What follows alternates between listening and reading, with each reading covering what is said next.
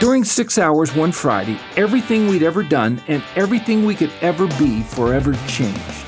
Our kids need to know this. Here's Dr. Tim Kimmel with a Family Matters Minute. It's called Calvary Love. In 6 raw hours of bitter suffering, our needs, longings, challenges, and potential were all satisfied in a singular act of grace. Jesus went to the cross so the relationship between God and humanity could be restored once and for all.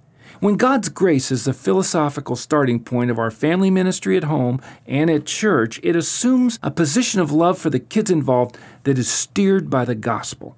God's grace creates a relationship that inclines a child's heart toward the good news, gives credibility to the truth we want to embed in their hearts, and gives passion to the influence God wants them to have in the lives of the people they touch. It is, as the song says, amazing.